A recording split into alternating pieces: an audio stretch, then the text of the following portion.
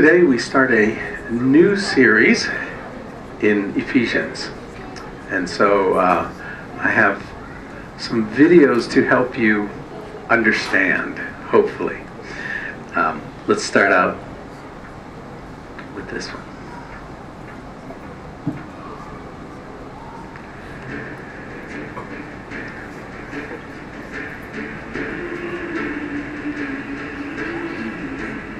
Moments. Some moments destroy us as tragedy hits. Some moments shape our ideals and values as we are creatures of influence. Other moments leave deep scars that are hard to erase. But then there are those moments that unite us, a shared moment in time that connects us together to create a bond that will last a lifetime.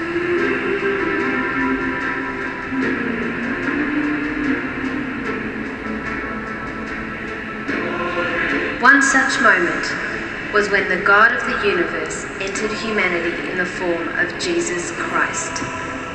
From that moment, all who would follow him would be united, tied together by an instant in time.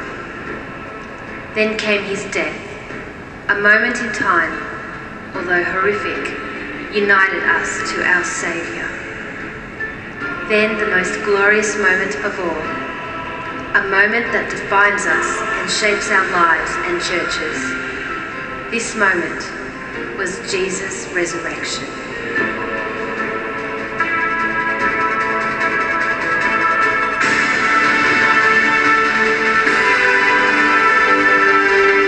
As we allow the divine moments of history affect our today, we start to see the common factor.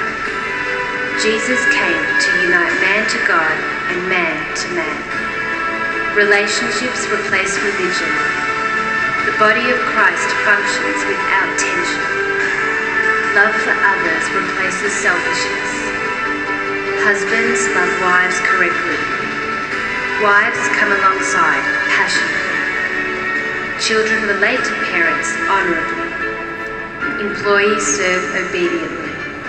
Employers relate with godly fear. When unity flows, the dominion of Satan crumbles. Offences are brought to nothing, and God's people live under his authority and identity. Truth, righteousness, readiness, faith, salvation, and the power of God's word all unite to secure our destiny as a people redeemed by Jesus and tied together for a mission of eternal significance. The moment Jesus entered, division and distance fled. The gap was bridged and the new age of unity established.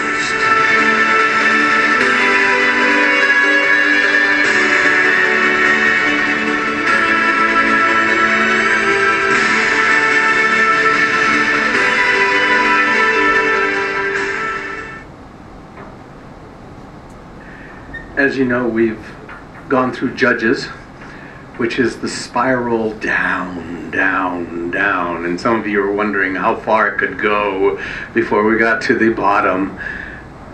And then we covered who Jesus Christ was, all his I ams. And now we're going to go to the next step and go through Ephesians in building that up. How do we come from that bottom, who Jesus Christ is, and how he's taken us as a church, and how it should look. And so this semester, that's what we'll be covering, the book of Ephesians. And so we'll start today with a whole of 2 verses.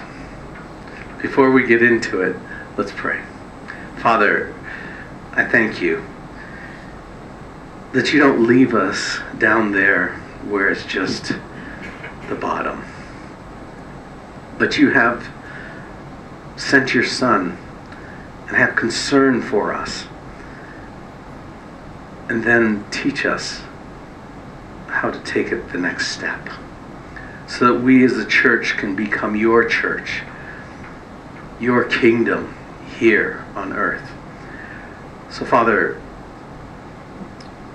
give me the words that would help encourage and build today. In Jesus' name, amen. The first two verses read this way. Paul, an apostle of Christ Jesus, by the will of God, to God's holy people in Ephesus, the faithful in Christ Jesus, grace and peace to you from God our Father and the Lord Jesus Christ. That's what we'll be covering today. How about if we get started? It starts out Paul. He's trying to tell who wrote it.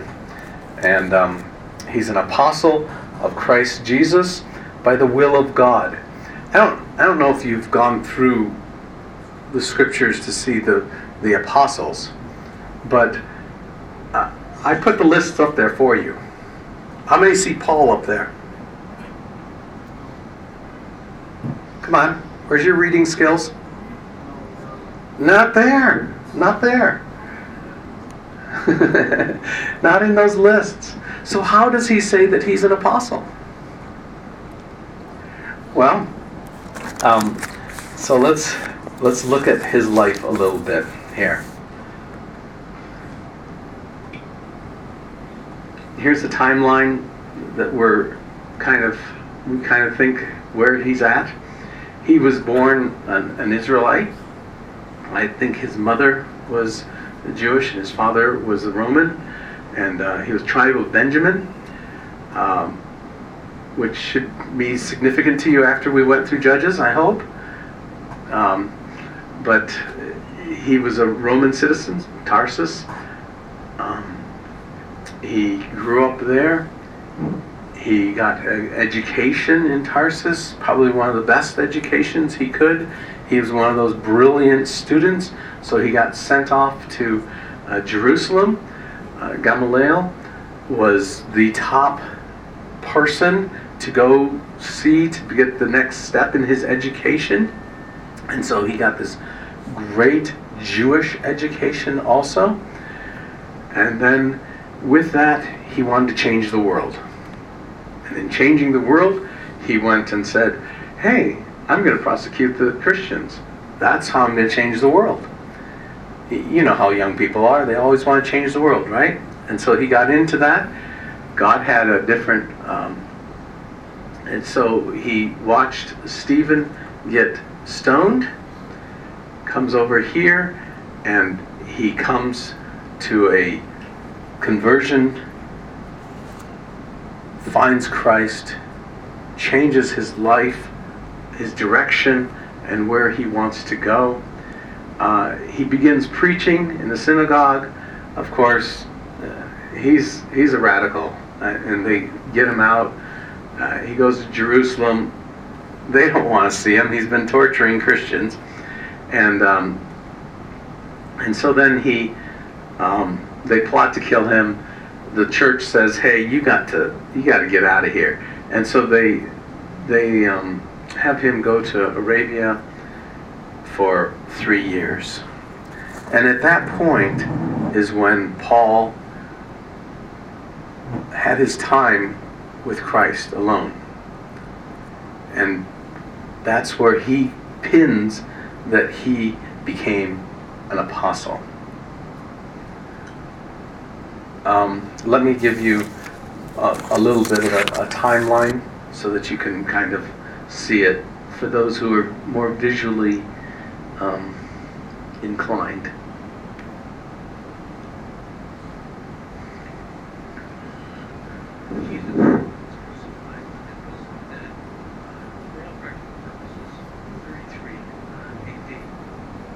And then the church began, and then Antioch becomes the center of the movement, not Jerusalem. They were kicked out of Jerusalem.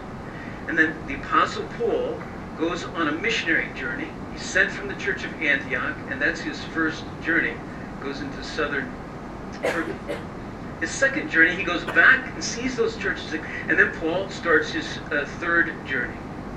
And on his third journey, he is raising support for the poor in Jerusalem. He goes back to the original churches, goes to Ephesus. He spends 2 years in Ephesus. He writes a letter to the church at Corinth, 1 Corinthians. Then he goes back to Macedonia, which is the area that Philippi, Berea, Thessalonica are in.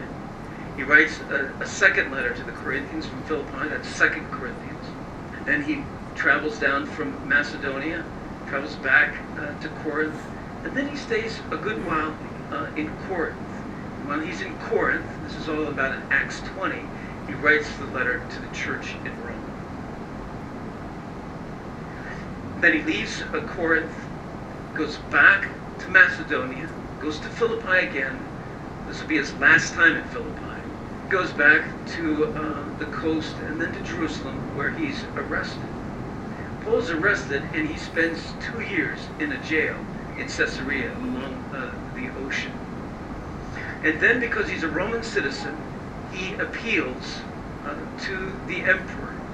And after those 2 years, he then travels, he's shipwrecked on his way to Rome, goes to Rome, and he is under a kind of a house arrest while he is in Rome.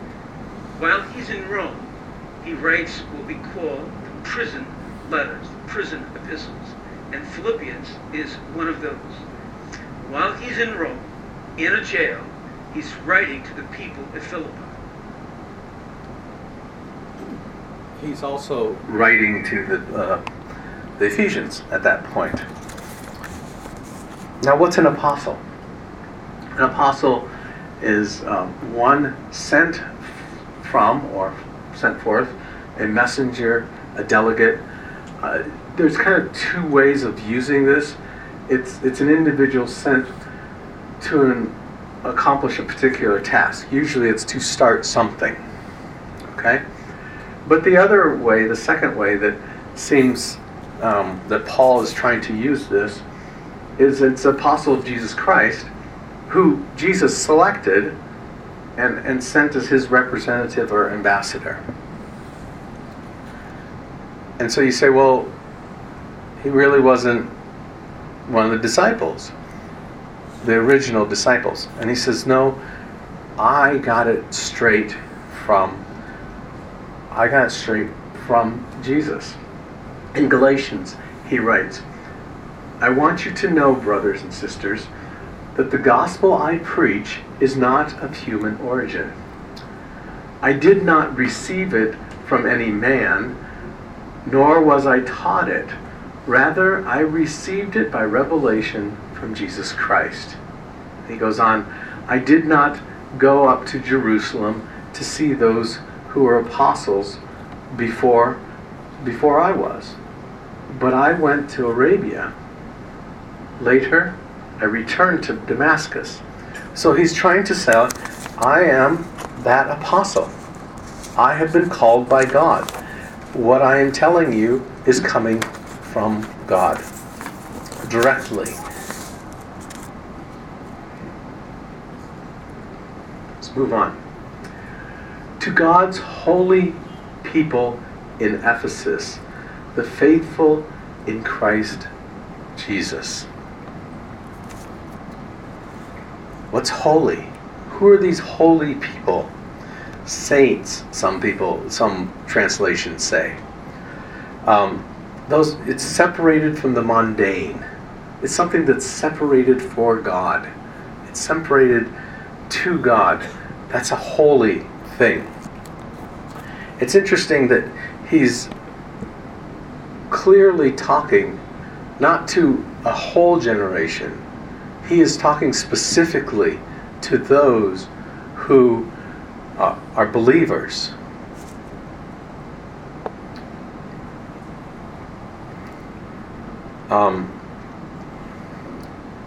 Other titles that sometimes Paul would use is the called, the faithful, the elect. And so he's speaking to those specifically. Now, it's interesting in the original, the most farthest back we can go, scripts in Ephesus is not in there. So you would read it, to God's holy people, the faithful in Christ Jesus. And you say, well, why isn't Ephesus in there? But traditionally, it was known as an epistle, the Ephesus epistle. And so this letter, and so we're trying to figure out where's that come from. More than likely, it was a letter that Paul wrote from prison, delivered to the churches. Someone went and actually read it to the churches. It's to be read out loud to the churches. And the copy that got most famous was the one that was probably in Ephesus. And so it was a letter that he generally wrote to everyone. It's interesting because most of his writings is about being saved and how you come to Christ. But Ephesus is more a later thought pattern, it seems. He's thinking not how do you come to Christ, but how does this church, this movement that he started, actually grow? And so this letter is a general letter to the churches to help them grow. Now, why would it be Ephesus? Because probably these were letters to Asia Minor, and Ephesus was kind of the big city. It would be like saying, writing a letter to the churches in Dhaka. Well, is that Mirpur? Is that, you understand? It's Ephesus. It's all those churches that were there. Now, as you might have seen, he spent 2 years in Ephesus. So he would know the people. And that's why it's kind of odd that there's no greetings to this person or that person, because he would have been very familiar with that church. And that's why we consider it one that was probably spread to all the churches in the whole area, is why we look at it that way. So let's look at, I want to give you a picture of Ephesus. And I can tell you that my words would be like nothing. I've never been there, right? So I'm going to give you a video so that you can kind of interact and understand how this large city was a main area for that time. Okay?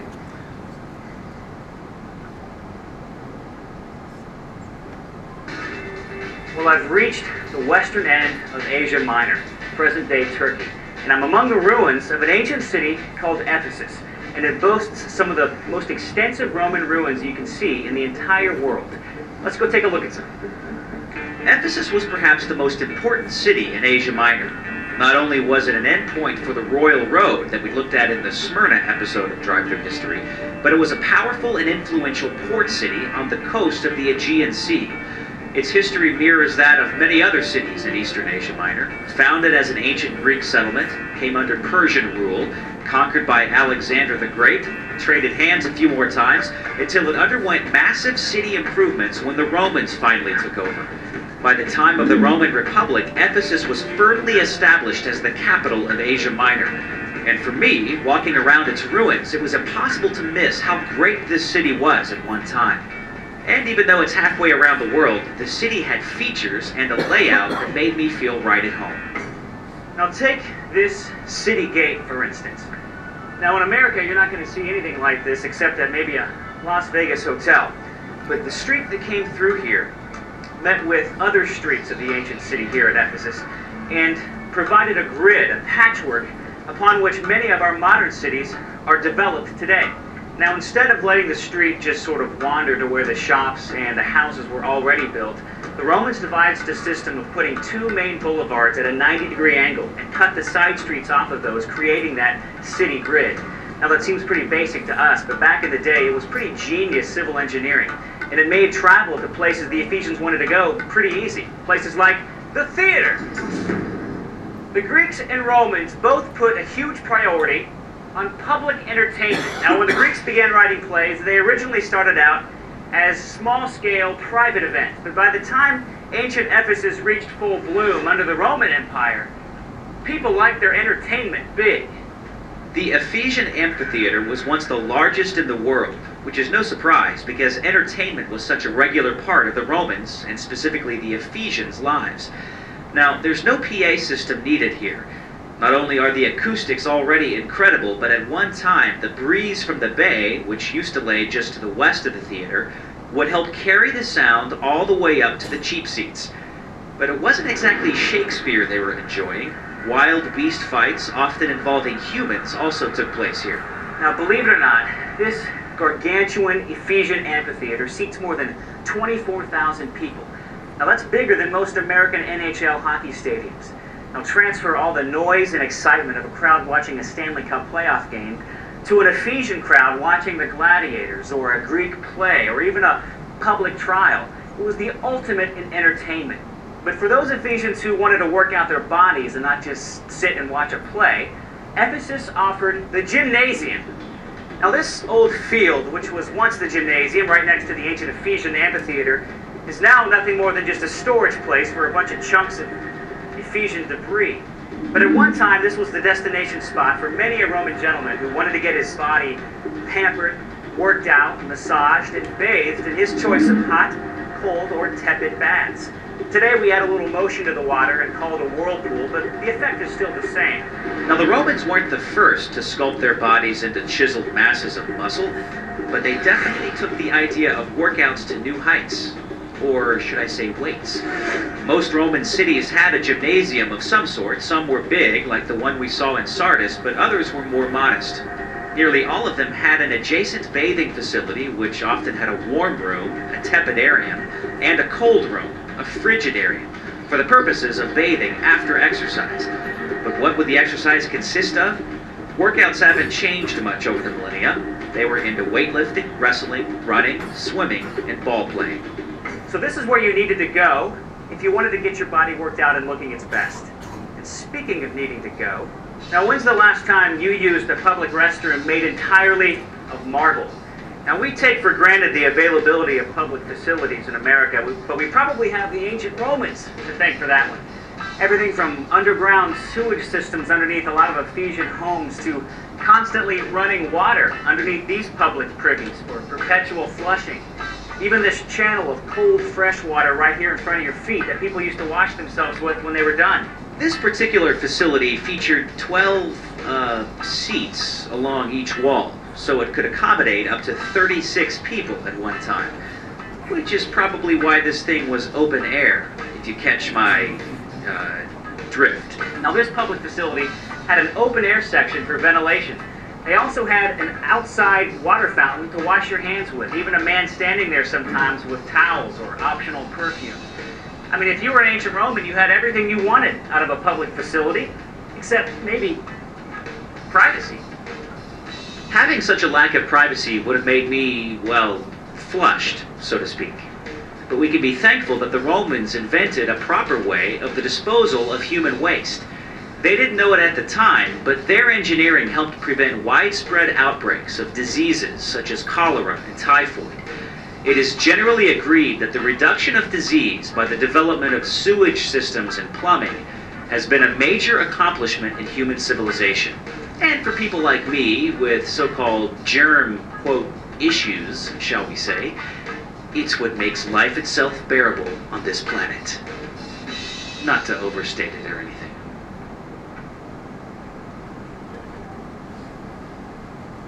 Maybe a little bit more information than you wanted.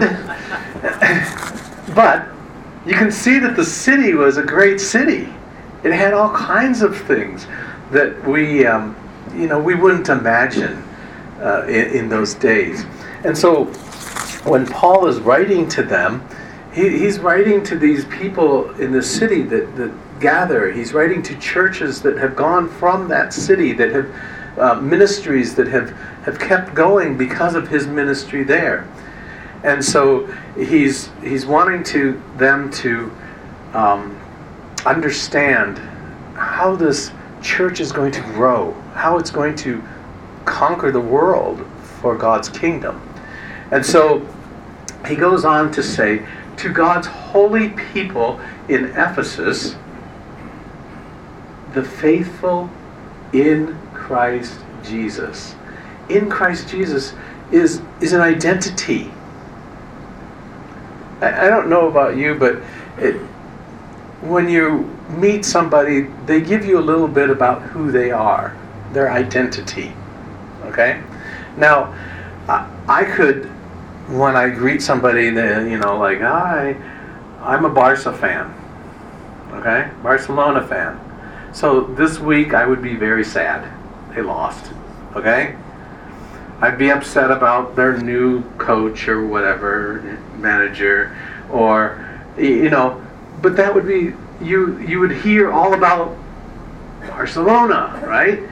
If that's my identity, who I major in, who I think about, what I associate with, it's my identity of who I am.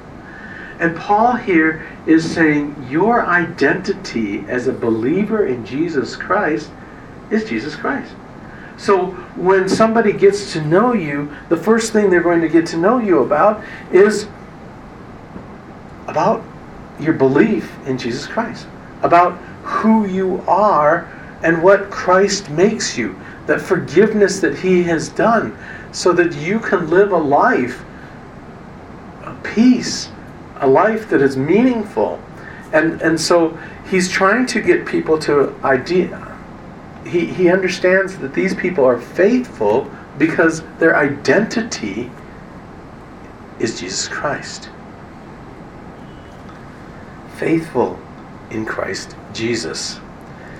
Now, most of the Jews would have understood Christ. The word Christ is for Messiah, the one who God said He would send, that would bind that relationship again between God and man. But for most of the Gentiles and the Ephesians, it was more of just a saying. It was more of a title, a name, Christ Jesus. So it's interesting the difference in how we would look at that term, Christ. And he goes on to verse 2. He says, grace and peace to you from God our Father and the Lord Jesus Christ. You see, we're rooted in Jesus Christ.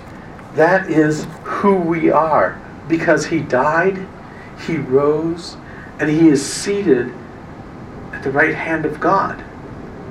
And that's who we claim. That's who our identity is. Because of who He is, that becomes who we become and who we are. We're rooted in that. But he starts out with grace. What's grace? Now I know, I always tease my boys. Grace is, patience is a virtue. Virtue is a grace. And grace is a girl with a pretty face. Right? It's an unmerited favor, actually. Right? But I always played with them on that one. It is something we don't deserve. It is God giving us what we don't deserve. And that's what grace is. And so he says, grace to you. You have gotten salvation not because of who you are, but because of who Jesus Christ is. And so he wishes them that grace. It's not deserved, but they have it. And he says, and peace to you. The peace comes from what the Jewish would say, shalom. And it's not just a kind of like, oh, it's nice, everything's nice. Shalom goes a lot deeper. It's a completeness. It's a soundness. It's that well-being and security. Shalom, to wish someone shalom goes to the root of who we are. And it's not just kind of a one thing, but it's the complete of who we are. It completes us. It makes us sound. That well-being that we want, He wishes upon us. That security that we long for, to know that everything is okay. That's shalom.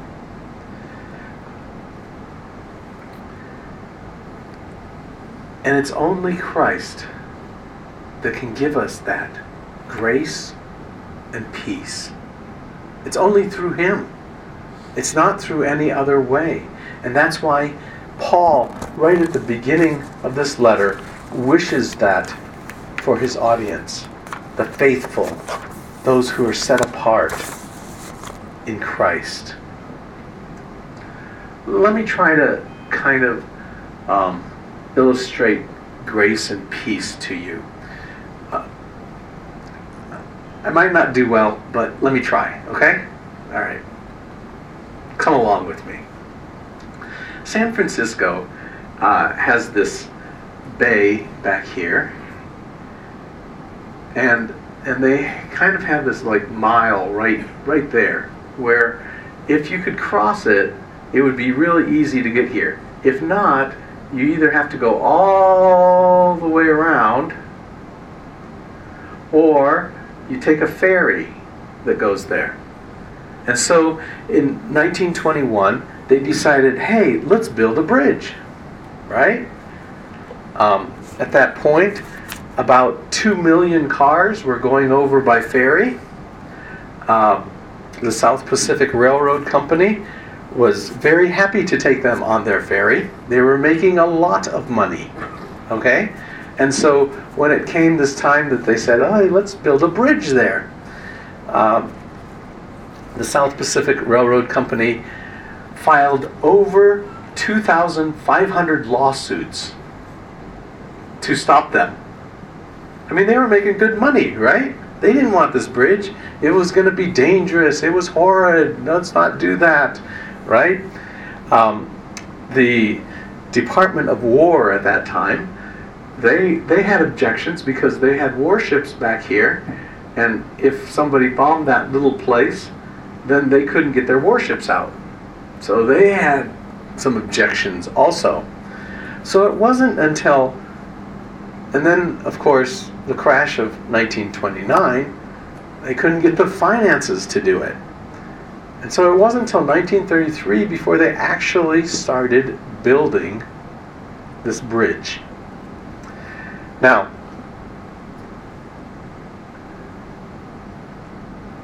they made these two towers. It is the longest span. At that point, it was the longest span for a hanging bridge, and they made these towers.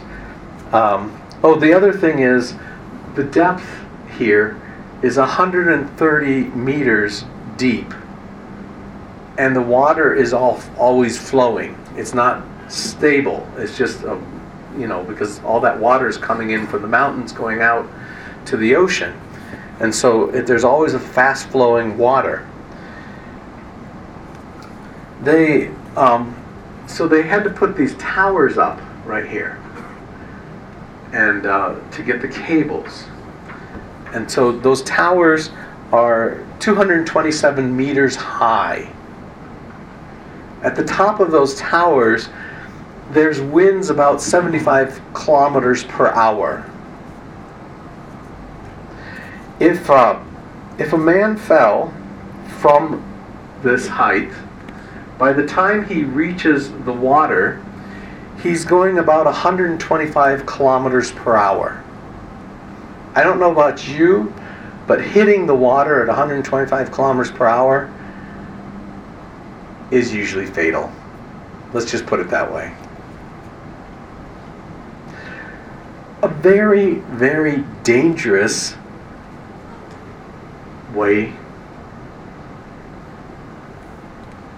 that's going to, there's going to be deaths. And so the construction company decided in their statistics that for every $1 million they spent, they would lose one life. They just put it out there.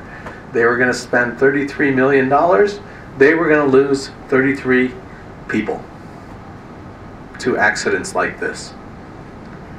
And after the first one, people kind of got upset. They didn't like that. That this was a pretty dangerous thing that was going to happen. And so here's the cables that they finally got up.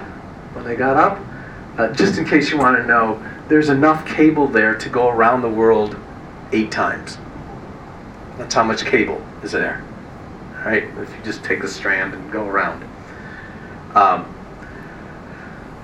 So they have this problem of safety. How do you get these men to build this bridge and not fall into the water and kill themselves? So they came up with this safety net. Okay?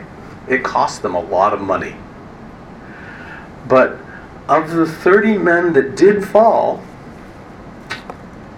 19 were saved. 19.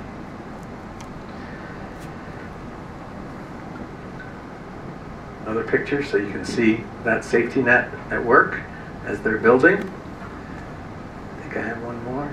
Oh, there's the bridge. 19 saved. You see, Paul says, I wish you grace and peace for those who are faithful. The grace of God has that net to catch you. And because of that, you can have peace as you walk along those beams, that if the wind does push you over, you're going to be caught because of God's grace. Not that you deserve it, especially if you do something stupid while you're working on a bridge, but because of God's grace, there's that net to catch you, and you can have peace about it. Because they made that net, they actually finished the project it was on time. It was actually before they were supposed to finish it. And before they made that net, they were going behind because of accidents and people being more cautious. And so that net actually helped them to be able to do that. The interesting thing to me is that they spent $33 million to build this. Right now, they are retrofitting it with a suicide net. Because of so many people jumping, they have spent more to prevent people from suicide from this bridge than they did to build it.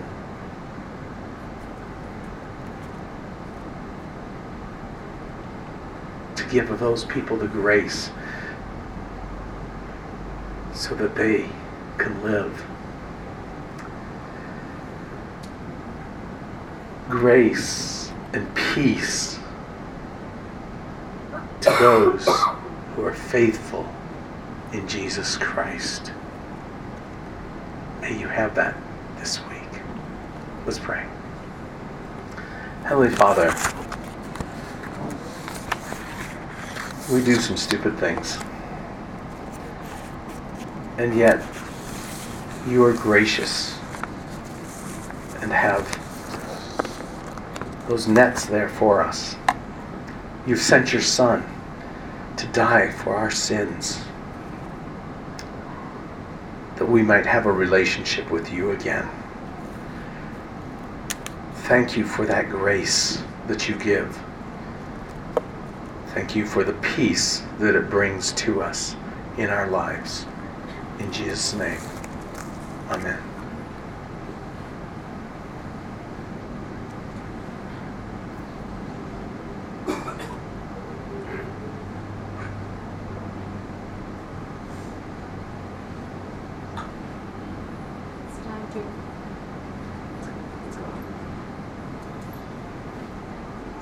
worship our Lord with our tithes and offerings. May I have 2 volunteers? Yes.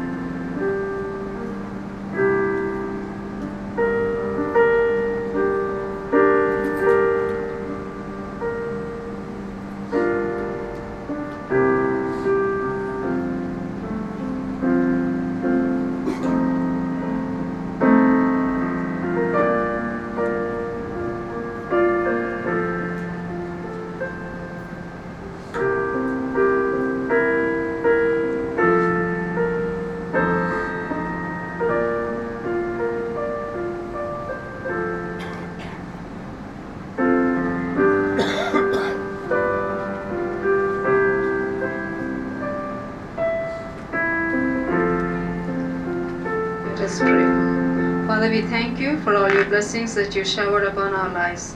Out of the abundance that you've given, Lord, we brought a portion of it into your presence through our tithes and offerings. Father, we commit them to your hands. Bless them, and Lord, use them for the expansion of your kingdom. Bless every hand that has given.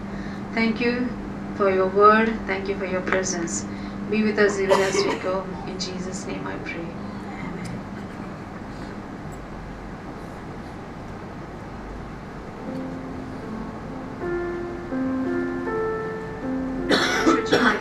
For our last song. As we sing this one, perhaps we can think about how, as followers of Christ, we are representatives of his kingdom of grace and peace.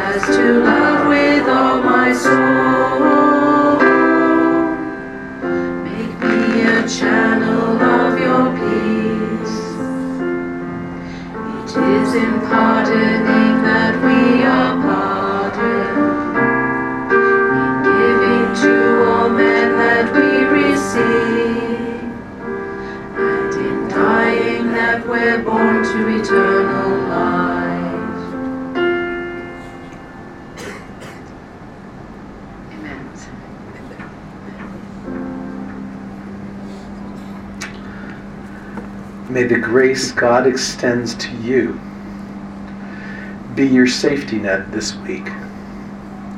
May your heart be full of peace as you rely on the safety net of grace. May you be faithful in what God has called you to as you look to Him. Amen.